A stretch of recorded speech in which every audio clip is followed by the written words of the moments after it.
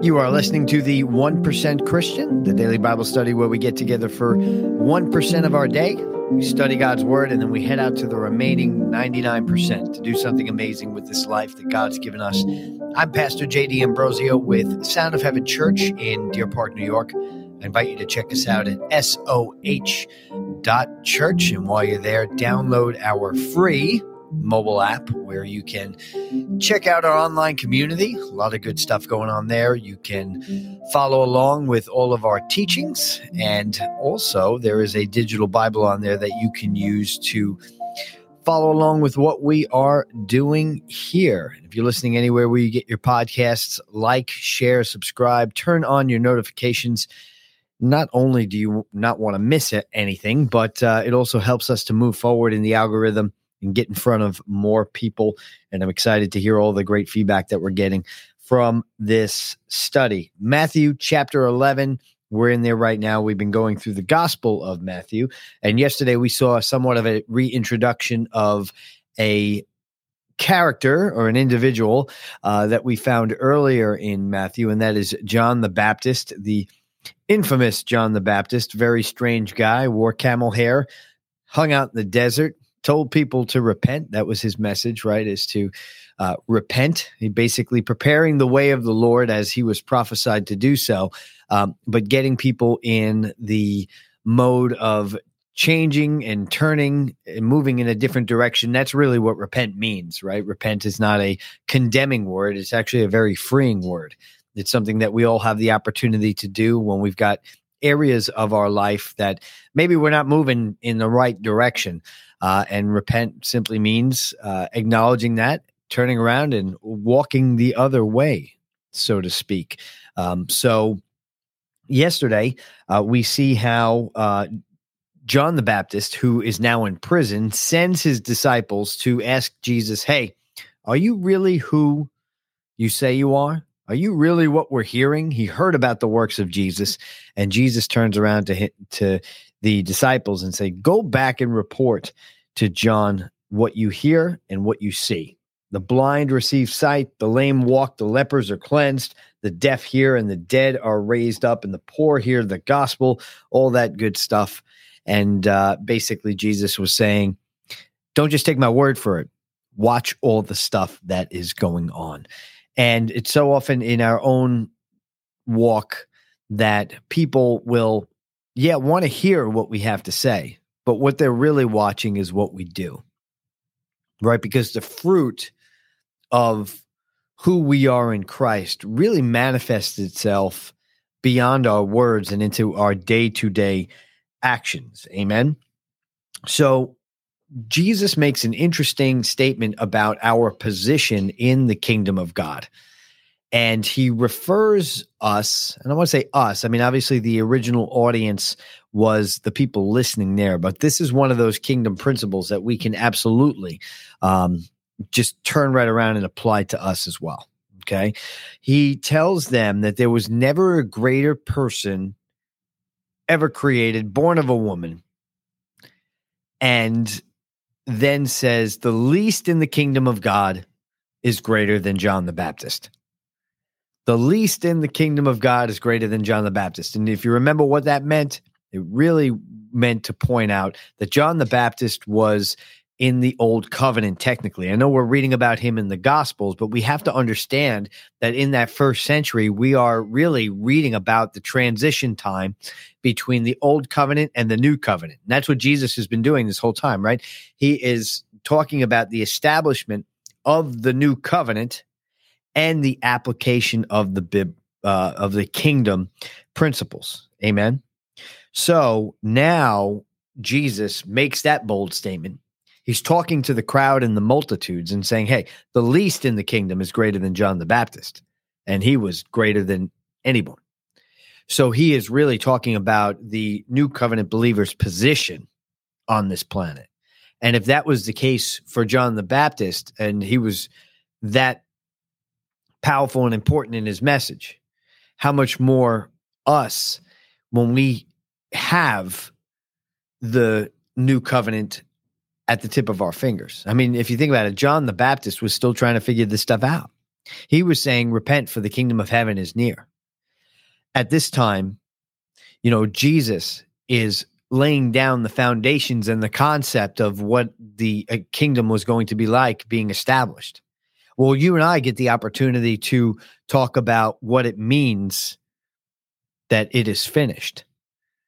When Jesus is on that cross, and when he goes through everything that he goes through, and he says, it is finished. Tetelestai is the word that he used. It meant paid in full. And if you do a study on that word, tetelestai, it's really, really powerful. They used to write it on top of receipts, actually, in commerce, which meant that the debt was completely paid.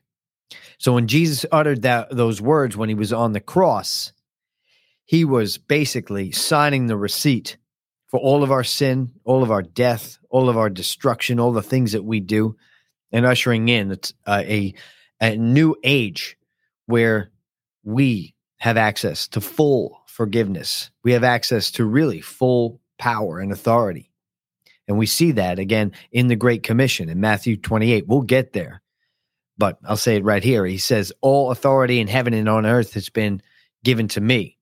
And he points to them. He says, therefore go to the nations and make disciples, baptizing them in the name of the Father and of the Son and of the Holy Spirit.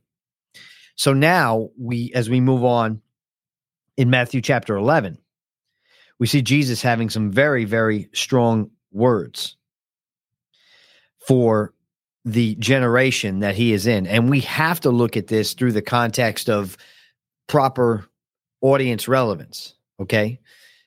At the end of this generation, in 70 AD, that temple was coming down. I can't stress this enough. Everything that we're going to read here has eschatological ramifications. What does that mean? What does eschatological mean? Eschatology, ology, study of, escha, the end times, right?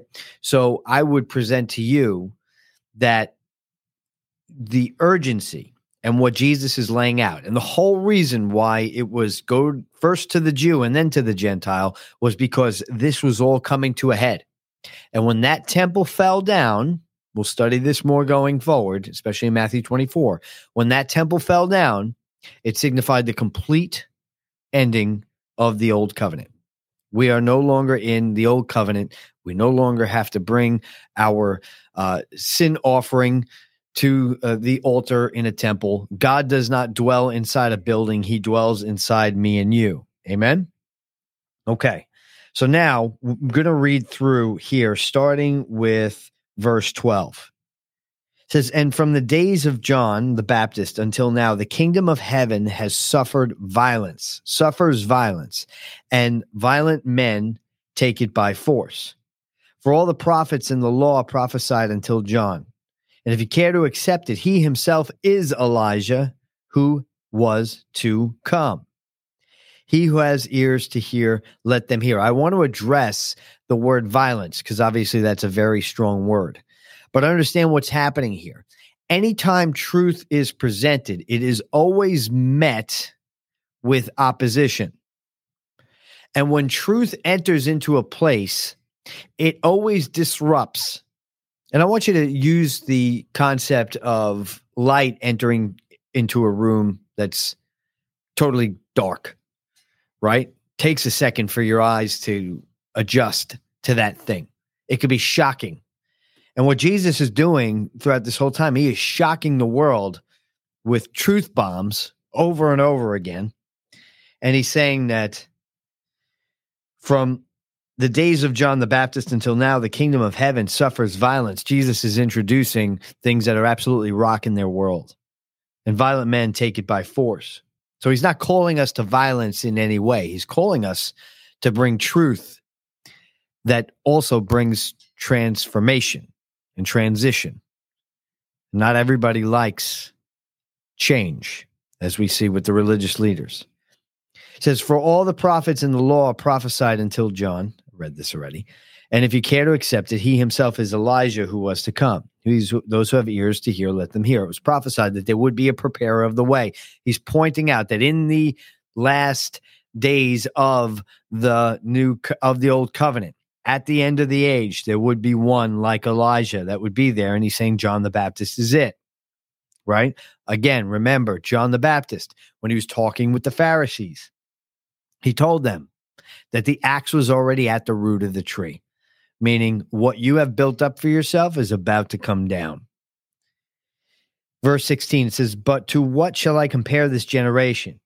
It is like children sitting in marketplaces who call out the other children and say, we played a flute for you and you did not dance. We sang a dirge and you did not mourn. For John came neither eating nor drinking, and they say he has a demon. The Son of Man came eating and drinking, and they say, behold, a gluttonous man and a drunkard, a friend of tax collectors and sinners. Yet wisdom is vindicated by her deeds." What's Jesus talking about here? No matter what they did, the crowd was not happy. John the Baptist was a weirdo. Jesus was a drunkard and a sinner. We'll see in chapter 12, they say Jesus casts out demons by demons. They had all the proof in front of them as to what was going on, and all the proof in front of them as to what God was looking to do in that generation. And Jesus is telling them, you're missing it. And we see this time and time again. The traditions of man getting in the way of the power that God is trying to exhibit. And if we're not careful, we can find this in our own life. And then he begins to reproach the cities where most of his miracles have been done. Starting with verse 20, it says, "Then he began to reproach the cities in which most of his miracles were done because they did not repent. Woe to you, Chorazin! Woe to you, Bethsaida! For if the miracles had occurred in Tyre and Sidon, which occurred in you, they would have repented long ago in sackcloth and ashes. Nevertheless, I say to you, it shall be more tolerable, in Tyre and Sidon than in the day of judgment than for you. And you, Capernaum, will not be exalted to heaven, will you? You shall descend into Hades. For if if the miracles had occurred in Sodom, which occurred in you, it would have remained to this day. Nevertheless, I say to you that it shall be more tolerable for the land of Sodom in the day of judgment than for you." So really, what is Jesus pointing out here? He's pointing out that if we're not careful, we're going to miss what God has for us. And again, we have to look at this through the audience relevance. Why is he saying woe to all of you? Is because those in that generation that didn't get it were going to see destruction when the temple was destroyed. They were going to be partakers in that death and destruction. Jesus is trying to get them to not only avoid that, but also, of course, so that they can partake of the eternal glory of the new covenant. So how do we apply this to our own lives? None of us needs to be separated from God in this life or next. Now, God is with us. It's not a question. He said he'll never leave us nor forsake us. But the question is, are we with him? But I just want to point out what we're reading here. Jesus is referring to all the places that saw his miracles. And he's saying, woe to all of you who are seeing the power of the kingdom of God, yet you still doubt. You still deny. You still delay your redemption.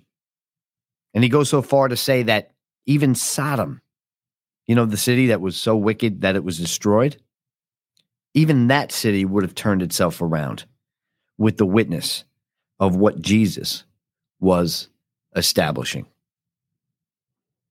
And there's an interesting type and shadow and correlation because he's pointing to the cities as a whole, but they were going into a time, and they were in a time where the people that knew the prophecies of God, knew the prophecies of the Messiah, were honestly, desperately waiting for this move of God, yet they would not accept what Jesus had for them. And as the Acts church takes off after Jesus' death and resurrection, which we'll eventually get to, we see that those in the temple and the synagogues were rejecting Jesus. They were persecuting the early Christians. We're going to see it in the next couple chapters. Actually, from this point on, we're going to see a buildup of persecution that leads all the way to the cross. It's really starting to clash right here. But again, we don't want to be in that boat, swayed by the crowd, always waiting, always doubting.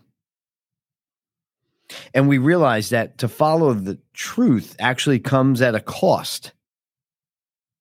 Our doubt, our fear, our wanting to be accepted by the world around us often leads to delay and potentially loss in our life, because we only have a certain amount of days here on this planet. And the sooner that we can trust Jesus for who he is, the sooner that we can walk in the fullness of the kingdom that he's already established. You don't have to wait for anything. You just have to believe. And don't get me wrong. I'm not saying be unrelatable to the people around you. I'm saying you don't have to follow the people around you. Jesus made himself relatable in nearly every circle. Honestly, the biggest pushback that he got was from those in the religious community that wanted to put God in a box. So my prayer for you as we continue on here is that you realize that you don't have to wait. You just have to believe. You just have to trust. And just like those disciples that were just sent out, what were they willing? What is a disciple? Somebody who's willing to follow, somebody who's willing to learn, and someone who's willing to apply the principles that they've learned in their life. And my hope and prayer is that through this broadcast, that we learn a little bit more about God and we apply it throughout our life and we make this world a better place. Amen. So let's pray. Father God, in the mighty name of Jesus, we don't want any more delay in our life. No more doubt. We want to keep walking toward our destiny. Just wherever you are right now, just say, Jesus, I trust you. And Father, help us to not want to conform to the crowds around us, but to be that individual, that counterculture individual that brings the power of the kingdom everywhere we go. And we do that through love, we do that through hope, and we do that through our faith in you. In Jesus' mighty name we pray. I'm Pastor J.D. Ambrosio with Sound of Heaven Church in Deer Park, New York. I invite you to check us out at soh.church. You're listening to the 1% Christian, the daily Bible study where we get together for 1% of our day. Then we head out to the remaining 99% to do something amazing. Get out there, do something amazing today. Love you guys. We're finishing Matthew chapter 11 tomorrow.